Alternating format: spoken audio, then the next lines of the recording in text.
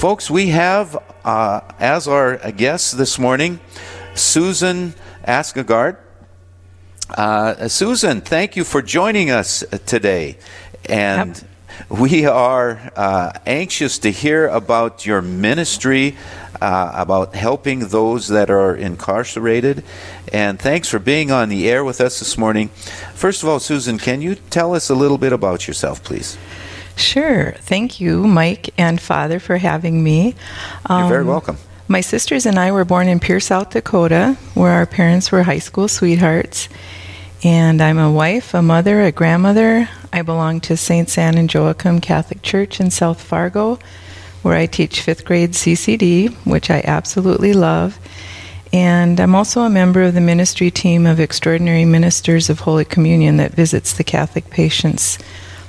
Every day someone from our team goes to Essentia Hospital to visit and offer Holy Communion to our Catholic patients there. Mm-hmm. God bless you for that work. Yes. It's a beautiful, powerful ministry that, actually 20 years ago, my sister was the one who kind of got that going at the hospital back when it was Innovis, and it's been going strong ever since. Mm-hmm. Wonderful. And you say you're a member of St. Anne and Joachim in Fargo. What a beautiful, beautiful parish that is. Yes. And we are, and I know that you have some seminarians that are from that parish, and at least one gentleman in diaconate formation. So we pray for those folks. Susan, can you tell me a little bit about your special ministry that you have going on? Sure. I'm in a Catholic ministry team, on a team that visits women at the Cass County Jail in Fargo. And a few years ago, when the Pope declared, well, it was, I think, in December of 2015, when he declared the Jubilee Year of Mercy, I remember going through the Holy Door of Mercy at St. Mary's Cathedral, and they posted the Corporal Works of Mercy by the door. And I was just reflecting on those, and in the back of my mind, I'd always had the thought of reaching out through the church to women in prison. And since it was the Year of Mercy, it just seemed like the perfect time to actually do something about it. So I met with Deacon Stu Longton at St. Anthony's, who told me that Father Courtright had just been talking about getting a ministry going for the women like they'd had for years for the men. And thanks to Father Courtright, here we are 3 years later, and we have a thriving Catholic women's jail ministry. Wonderful. What a special calling you had, Susan, to get that call to action. And that is exactly what you do. You did. You put that into action. Well, it isn't that I feel that, I take credit for it by any means. And and I think Father was going to be doing that anyway. But they did need lay people to facilitate that. A priest just can't be everywhere at all times. And so they really do count on, just like the hospital ministry, the lay people to step up and help out. Yeah. Well, how did this desire for you to serve in this way, how did that come about? Can you expand on that? Well, it's funny. When I was little, I saw on TV once, it was black and white, and I don't know if it was a documentary or what, but it was called Women in Prison. And I know if my mom were here now, she'd say, "Why did I let you watch that?" And it wasn't graphic or anything, but I think just the idea that women like my mom were behind bars, that just was pretty startling to me. And I just thought of how awful that would be. And so within those corporal works of mercy, all except for this particular one are kind of more feasible for the average person to do, but this one sort of is more unique. And so I think it's just always, we all need God's mercy, and I think people in prison probably especially feel that way. So, I was, Susan, I was down in Sioux Falls for the Faith and Business Conference a few weeks ago, and we had a gentleman there that was in the parish ministry, and what he talked about, his message was, I found out, he said, I found out that I'm getting more out of this than the folks that are behind bars. Mm-hmm. I'm gaining because of the relationship that I have with these incarcerated folks. Mm-hmm. And can you relate to that, Susan?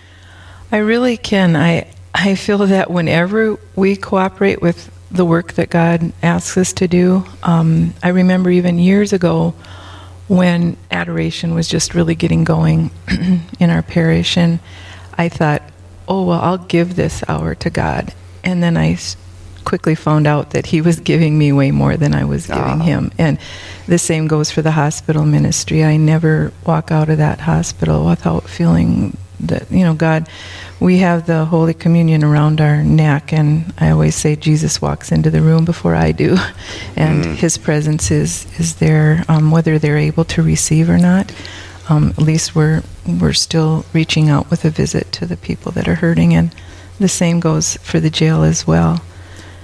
It's been my experience, especially when I was a seminarian, beginning these sorts of things. I haven't been involved in prison ministry, but going into that situation where you're walking into a hospital room, you're walking into a prison. Mm-hmm. How can you explain, how did you feel the first few times you did that? Well, in both those cases, the patient or the woman in jail in these two cases, they have to take a step towards us before we can even meet with them. So in that way, we have a little bit of an opening, because when we have a list of Catholic patients, and but they can choose to see us or not. And sometimes we're turned away at the door, and that's their choice. And at the jail, the women are invited to come to our meeting. It's listed as one of on their agenda, and so they choose to leave the TV or leave their nap or whatever it is to come and be with us. So they've already taken that first step, and it's from there. On occasion, you'll have a woman get up and walk out because, for whatever reason, the priest might be talking about the Blessed Mother, and maybe they have, who knows. But we just open our door, and if they come, we meet them right where they are, and we start from there. We go from there. Mm-hmm. Now, go ahead, Father. Just want to thank everybody for turning into Real Presence Live today. We have Susan Askegard on the phone with us here in this studio in Fargo, and I'm Father Jason Signalness, and I'm your host here with Mike Kudrowski, and we're talking with Susan about her prison ministry. So now, can you share with us a little bit, Susan, about the notion of real freedom, true freedom? Sure. We have a set time on Sundays when we meet with the women, and it is listed as a Catholic women's group, but it is open to all women of any faith or no faith at all. We generally have between a dozen to maybe 24 women who join us on a given Sunday. And many of the women have received sacraments in the Catholic Church, but very few of them had been practicing their faith prior to being incarcerated. And as we know, none of us can truly be free if we are living our life outside of the sacraments. And by not going to confession, if we've been skipping out on Mass, or if we've committed other serious sins, we're cutting ourselves off from Holy Communion and all the graces that are waiting to be poured on us. And so we just know that encouraging these women to get back into their faith, to turn to God instead of the life that they've been leading, even though it might be challenging, that the payoff is it's just being kind and gentle to them. And when St. Paul was unjustly imprisoned in horrible conditions, which was basically a dark hole in the ground, he wrote beautiful letters from that horrible place that were filled with great joy. And it was because he was living out his faith that he was truly free in spite of his chains. And so it was with that spirit that we reach out to these women. That's beautiful. Yeah, St. John of the Cross in dark prison. I have dealt with a few prisoners, and I have seen that once they get away from the noise and craziness of their sinful life, they have a routine that's forced upon them. Maybe, I'm sure it's a lot less pleasant than a monastery or something, but it gives them the freedom to encounter Christ. Right? I mean, that's so they're true. Enslaved to their sin, but then when they're locked up, they find real freedom, I think. Exactly. It is forcing them to have a time of solitude, to be away from the environment that they were in that was possibly influencing them in their choices. I say the same about the hospital ministry. When we're laying flat on our back in a hospital bed, we're looking straight up at God, and He grabs our attention. Those are both times of vulnerability for a person, whether they're in jail or in a hospital bed. And God often reaches us when we're at our most vulnerable, and kind of brings us to our knees, and He gently turns our faces towards Him and away from the distractions of the world. And those are both prime places to reach out to people, and we just let those women know that this is not the life that God wants for them. Like in Jeremiah, where the Lord says, I have plans for you, plans to prosper and not to harm you. And that's where hope and, Father Courtwright, who is the administrator of the Catholic jail ministry, wants us to share the 3 theological virtues with the women: faith, hope, and love. And we know they need to pay their debt for the crime they committed. That's important. We don't discount that in any way. But then we encourage them afterwards to live the life of freedom and dignity that Jesus truly created all of us for.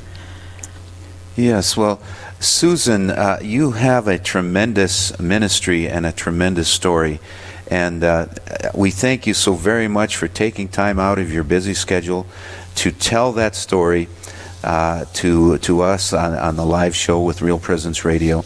And thank you so much. Yes, thank you. God bless you for your work. Thank you. Bringing Christ to those people. Well, thank you for having me, Father and Mike. All right. Well, you have a blessed rest of your day, Susan. You as well. And all the best to you as you continue this ministry. Oh, thank you. God bless you. Yes, and God bless you. Thank you.